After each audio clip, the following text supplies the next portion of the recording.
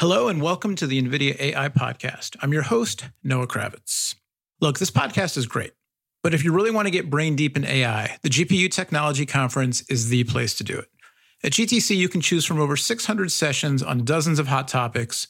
You can get hands-on training, and you can connect directly with experts from Google, Stanford, Amazon, Apple, MIT, Pixar, and hundreds more of the kinds of places whose experts you want to connect with. It all starts March 17th in Silicon Valley, and right now you can save 20% on registration. Just go to gputechconf.com and use the code GMPodcast when you register. That's gputechconf.com, and the code is GMPodcast. We'll see you there. In May of 2018, the state of New Jersey scored a victory in the Supreme Court that paved the way for legalized sports betting in the U.S. on a state-by-state basis. As of right now, March 2019, sports betting is legal in 8 states, but ESPN counts another 30, plus the District of Columbia, as moving towards legalization. That said, scores of people regularly play what are known as predictive gaming games, from fantasy football to office pools based on picking the winners of things like the annual March Madness college basketball tournament that's right around the corner as we record this. Today's guest co-founded a company, Swish Analytics, that leverages AI and data to help bettors and predictive gamers find an edge when they're picking winners. But Swish actually does most of their business in the B2B space, which we'll talk about in a minute. Corey Beaumont is co-founder and head of engineering at Swish Analytics, and he's joining the podcast from his company's headquarters in San Francisco. Corey, welcome, and thanks for coming on the show. Hey, thanks for having me. So obviously, I want to hear, the audience wants to hear about Swish, how you got started, and the work you've been doing for a few years now, using machine learning and AI to crunch big data and help make predictions on not just the scores of games, but all the things that bettors bet on. But you and I, we talked offline. We're both big hoops fans. It's March right now. We're in the Bay Area. Sorry, Warriors haters out there, but it is what it is. And you guys were just part of a pretty big announcement involving another local team, the Sacramento Kings of the NBA. So maybe let's lead with that. Yeah, good time for basketball. It is a good time for basketball, for sure. Yeah. It wasn't last night for the Warriors as we record this, but they're tired. They'll be fine. It's another story. Yeah. Maybe you can give us kind of the elevator pitch, the 30-second description of what Swish does, and we'll come back to that. But then tell us about what the Kings are doing, why it's important to the future of legalized sports betting in California and the NBA, and what your role is in that. And then from there, we can kind of get into more of what Swish does. Sure. So Swish Analytics is a predictive sports company where we use machine learning algorithms to try to decide how a player is going to perform or a team is going to perform, and kind of to what end and in what time period are they going to do that over the course of a game, of a quarter, over the season, and so on. We take these predictions and turn them into several different things for a lot of different companies around the sports arena, for marketing agencies, teams, and externally to the US, a lot of sports books and other more sports betting type of companies like that. Right. That's pretty much what we do in a nutshell. We took kind of an interesting path where myself and my 2 co-founders, Joe and Bobby, we were working in fintech, and we were using machine learning to kind of predict if a random guy in Ohio was going to be a fraudster or not, all based off of public data and all that good stuff, and kind of what they give us, which may or may not be reliable. And no, I know you picked it out of the air, but to be clear, no shots at Ohio. I lived in Ohio as a kid, so we're all good there. Yeah, exactly. No coastal elitism. Let's avoid that. Nothing against Ohio. Yeah. But yeah, so we take that data and try to predict what that user was going to do and how that user was going to turn out. Right. We kind of figured, all right, well, if we can do this for some random guy, we could probably figure out what Kevin Durant's going to do tonight on the basketball court, or, what Tom Brady is going to do in the Super Bowl. Yeah. So we kind of took our learnings from that, and lo and behold, we were actually pretty good at it. And so we decided to kind of take our first step into the sports analytics arena. And we put up a website. Originally, it was called Bet Buckets. It was just a kind of very lightweight predictive analytics site that if you wanted to kind of get an edge on some fantasy stuff or what have you, you can go on there and get some information and use it pretty easily that name of Bet Buckets quickly became an issue as we tried to advertise and get our name out there and stuff like that. So we kind of did a little name swap and upgraded the website. And that's how we became Swish Analytics, actually. Cool. A million things I want to ask you about from that. But you mentioned doing a lot of work outside of the US. Legalized betting is a little more prevalent outside of the States. In the States, there's this kind of state-by-state move towards legalized sports betting, which, it stands to be an enormous industry, and not just the betting, but lots of opportunities around the betting. The NBA, I mean, we're biased, we're both hoops fans, but the NBA has kind of long been known as forward-thinking amongst the major sports leagues. And so people are talking a lot about the NBA being the league in the US that could really kind of do the most out of the gate, possibly with sports betting. So what's going on? The Kings Arena, they have this predictive gaming lounge, and you guys have an app called BetRush, I believe, that was just announced to be part of it. What's going on up there, and how are you involved? Yeah. So the NBA as a league, we do see them as very progressive, and kind of the leadership that Adam Silver is providing them to touch in these different areas that are kind of more taboo for some of the other leagues. As it relates to the Kings specifically, we ended up getting in contact with them, and they're looking for really how we can help them build what a 21st century or new age type of sportsbook might look like. I think when people think of the sportsbook, they think of kind of like a dark area in the back of a casino with a bunch of TVs and cigarette smoke, right? Yeah, at best. Yeah, right. If you're lucky. So what the Kings have really done, they're investing in kind of an Apple Store type feel, very modern and contemporary feel of the sportsbook and how it might work. And we are the technology backing that. And so we created a product called BetRush, which we will be doing a demo for several games. And hopefully we get to expand that into the full season and into other teams to really change the idea of how sports betting and sports books are seen, right? If that makes sense. No, it does. It's legalization and regulation is one thing, but then, it's the whole experience and the image and absolutely. Mm-hmm. So let's shift gears a little bit and talk about how you guys leverage machine learning and AI. And, you spoke at the beginning about your background in fintech, and as you were speaking, it made perfect sense, right? If you can try to model what, an individual is going to do, that individual could be a potential fraudster, it could be a sports superstar and how they're going to perform on the court. So without getting into your secret sauce, obviously, how does it work? What kind of factors do you look at? What kind of, I don't want to say results, but what's the end result in terms of what a user might see? And then also maybe you can talk a little bit about the B2B work you're doing, which is kind of, I think, more the core of your business model. Sure. So the interesting thing about sports is, and as it relates to machine learning, is you need data, but within sports, there's only so much data available, and there's only so much diversification in that data. If you compare it to website tracking or marketing or something like that, someone may be able to develop something that is a unique product that follows the mouse clicker on the screen, and they get to use that data to model against. Mm-hmm. We don't have the ability to do that. We only have the data that is available from the leagues, and so we have to work pretty hard internally to kind of develop these data sets and look at these different features and what matters and what doesn't matter.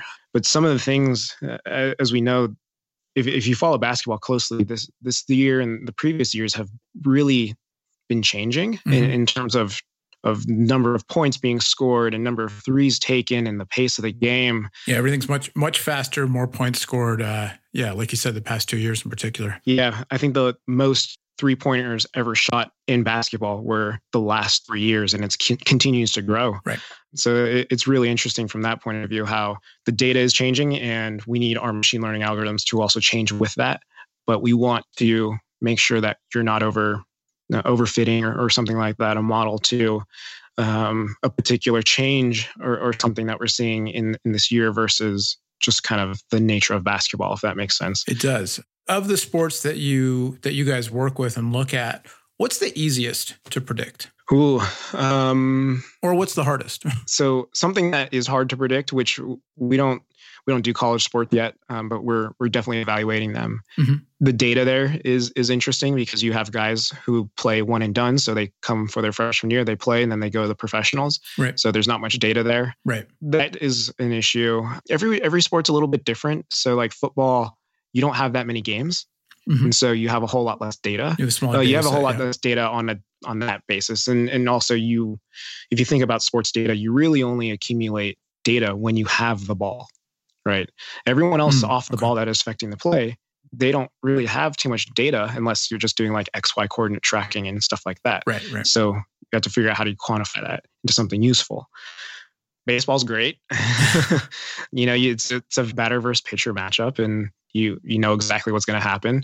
The umpire is a little bit of a question mark at times, but we saw that actually in spring training, I believe, this year. The MLB is trying out some robotic umpires. Oh, no kidding. To standardize some of the strike zone stuff that you see in baseball. So interesting things. Cool. And so tell us a little bit about your B2B work. I know you guys have an API and you make that available to clients. Right. Although we love our consumer side of the site and kind of interacting with the individuals who use our data to do things, we see the real advantage is allowing bigger companies to do a lot of different things with our data. So we've seen everything from companies using our data to price tickets. Obviously, companies in Europe and in Asia and all over the place are using our data for betting and odds making and things of that sort.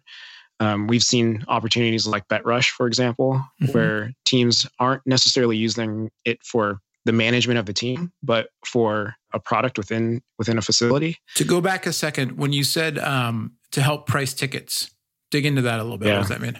Yeah. So if you've ever purchased tickets on like StubHub, where the prices are going up and down, some stadiums from kind of if you were to buy a ticket from a box office or online or something like that, based on the game, that same seat will cost more, obviously for like playoffs and things like that. But even from game to game. Yeah, the Warriors, I think they call that dynamic pricing, maybe? Yes. Yeah. Exactly.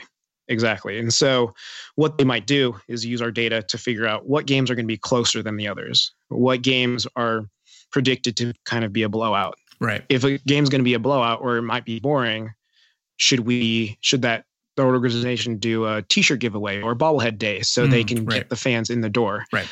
So we see things like that, and really the data that they use initially to figure that out is Swish. Very cool. We're talking with Corey Beaumont. He's the co-founder and head of engineering at Swish Analytics in San Francisco. And Swish is in the business of using AI, using machine learning to help predict not just the final score, but all manner of things related to sports, predictive gaming, sports betting.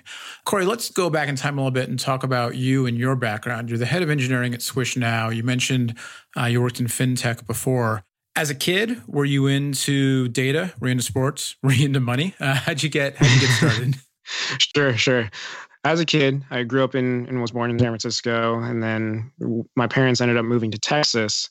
And my bond back to California, aside from my family, was really the sports teams. Sure. So I was watching every game, and just even when you'd be watching a game and it'd be cutting in from a commercial and they show you kind of the Bay Area. And I was like, oh, I missed that. And so, right. And I played soccer my whole life. And so at the time I was playing sports, and I was also a pretty big gamer online. Mm-hmm. I was playing a lot of Counter-Strike, and, it's interesting to now be on the NVIDIA podcast. When I was playing games on a Sony Vaio or something that had a small NVIDIA chip in it way back in the day. So This is pretty cool. Yeah. But my dad, my parents are engineers and whatnot. And so I picked up hacking in some Counter-Strike stuff and picked up some technical projects pretty early on. Right. By the time I was exiting high school, I was pretty comfortable with writing some code and some programs and stuff. And so as I went to college, I figured I can study computer science and business, because I figure if anything, if you major in business, you know how to manage money, right? Right. So, which I didn't know at the time. One would hope anyway. Right. In theory. So I went to school to do that. And I actually had to drop my computer science major in order to get my master's in business in 1 year, which allowed me to go to London for a year and study. Oh, cool. And so this is where really the sports and the betting and the money came together for me, because sports betting is legal in the UK. And so as an avid soccer player, I was able to really look at the game and see, kind of compare what I thought was going to happen with what the sports books were doing, or with what my close group over there thought. Right. And quickly found out I was really bad at betting. So, and being really bad at it, right, I got more interested in and tried to figure out why and how does it really work. Right. Well, as time went on, I had to come back to the States, at which point I finally made that move back to San Francisco and started working for that fintech company where I met my two co-founders. And, you get to talking and all of a sudden everyone is a sports bettor. And you're like, hey, well, we're also kind of technical too. Like maybe we can try to do something with this. And the rest is a fairy tale. Yeah. What year was that? How long ago? About 2014, 2013, I guess. So about 4 or 5 years ago. Yeah. When you guys started Swish, did you have the model in mind to, start gathering data and crunching it and making predictions off of it, analyzing it, and then licensing it out? Or did you imagine yourselves more of a consumer-facing thing? That is an interesting question that I was actually just talking to one of my partners about. To look back and to say that we got to here, we wouldn't have guessed this is the path that we would have taken to get Swish to where it is right now. Right. And, we were a part of the LA Dodgers accelerator. Oh, interesting. Which was, being a Giants fan was really, I had to really question what I was doing. But I'm not a big baseball guy, but I know what that means anyway. So yeah. Yeah. I mean, honestly, it was one of the greatest opportunities that we were able to get through Swish. And we met some really great people who are still with the company and have helped us. You had Tommy Lasorda teaching you recursive algorithms? Funny enough, like my second day there, I think I met Magic Johnson. Oh, no kidding. Okay. Yeah. And, he's just legendary across anything. Sure. So that's kind of how we got to where we are. Very cool. So then where you are now, spring, March 2019, how big's the company? And, what are you that you can talk about anyway? What are you getting into next besides the BetRush stuff with the Kings and obviously all the work you're already doing? What does the future look like for you guys? And then maybe, for the industry of, sports analytics is a big word, but I'll let you kind of take that to, what your purview. What do you think the future holds going forward? Sure. So for us specifically, we really see an advance in, or a need, I guess, for in-play betting and in-play projections and predictions in general. And baseball is really looking into a lot of this stuff. So how do you keep that fan engaged, whether they're at home or in the stadium? And how do you kind of add on to the experience of being at the game or what have you, while, being at home is really comfortable, right? Right. So that's not just betting on, who's going to win or covering the spread, but getting into how many points in a quarter, or is this guy going to strike out at his next at bat? Exactly. That kind of stuff. Okay. Exactly. And that's got to be, that's a huge, endless opportunity, it would seem like. It is. You can really, the ability to place a bet on Steph Curry 3-pointers, but also Russell Westbrook turnovers, or, Chris Paul. For example. It's a really powerful thing, especially in that quarter or on this next possession, or in the sense of baseball, what's going to happen at this at bat? Right. What's the likelihood that this is going to be, a double or a triple or a foul tip or what have you? The optionality in what we call markets, like kind of the player, the game, the stat type, and the outcome. And how do we do that in a live atmosphere as the game is going on, especially in games like basketball or in hockey, where there are no stoppages really. Right.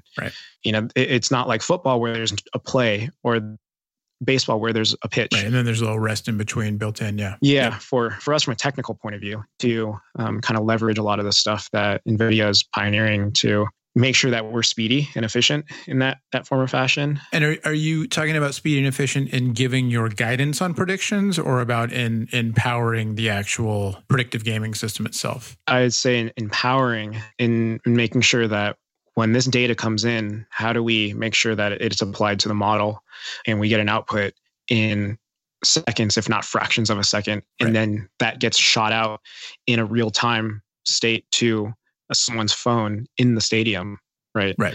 That's kind of where we're headed, I think. Aside from, we're always evaluating new sports and new opportunities from that point of view, and new territories and things like that, new partnerships. We're really focusing on kind of the next evolution, which is the in-play aspect of sports betting and whatnot. Yeah, so as it relates to kind of the greater economy of sports analytics and what's going on kind of here in the US, but also globally, it's an interesting time to say the least, where a lot of, now this is at the state level. States are coming up with different things and different rules and different costs and different regulations, where some places you can do this and some places you can't do that. So we, as an organization, are at the forefront of that, trying to make sure things get done properly and, things make sense for the greater economy. But I think we're going to see a lot more variation in sports gaming. And that doesn't mean just like sports betting, right? But these offshoot fantasy games, or like micro betting, where you're betting cents and dollars instead of, $100 or $10, hedge fund type of sports book related things, where a hedge fund may go out and start placing some bets on some games based on some good predictive analytics that they have. A lot of, and I kind of said this a little bit earlier, but a lot of different things for a lot of different people. And that's where we like to place ourselves in the business to business aspect. Is if there's something that you need from a predictive sports analytics point of view, we got you. Like, we can do it. And I think we've proven that. So I've been biting my tongue, really wanting to say like, oh, it sounds like a smart bet you guys are placing on yourselves. But it does. I mean, it sounds like you're super well positioned at an industry that, is seems like it's not just going to, take off straight line, but more explode into all these different directions, or I'm sure already is. But that's exciting stuff.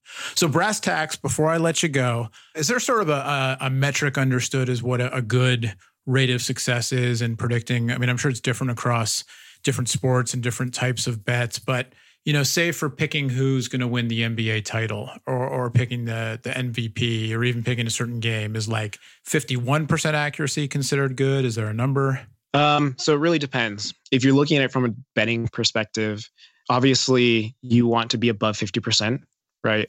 But you also have to take into account the sports book's cost, or VIG, if you want to call it that, and which is usually 2-3%, maybe 4%. Okay. So in order to be profitable, you really need to be above that 54% margin. Got it. Okay.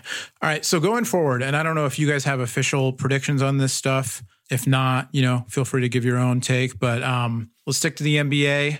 Are the Warriors going to three-peat? Having watched a lot of basketball, I think the Warriors definitely do have a good shot at three-peating. That was an easy one. Here's a harder one. Is LeBron going to miss the playoffs for the first time in however long it's been? You're really setting me up here.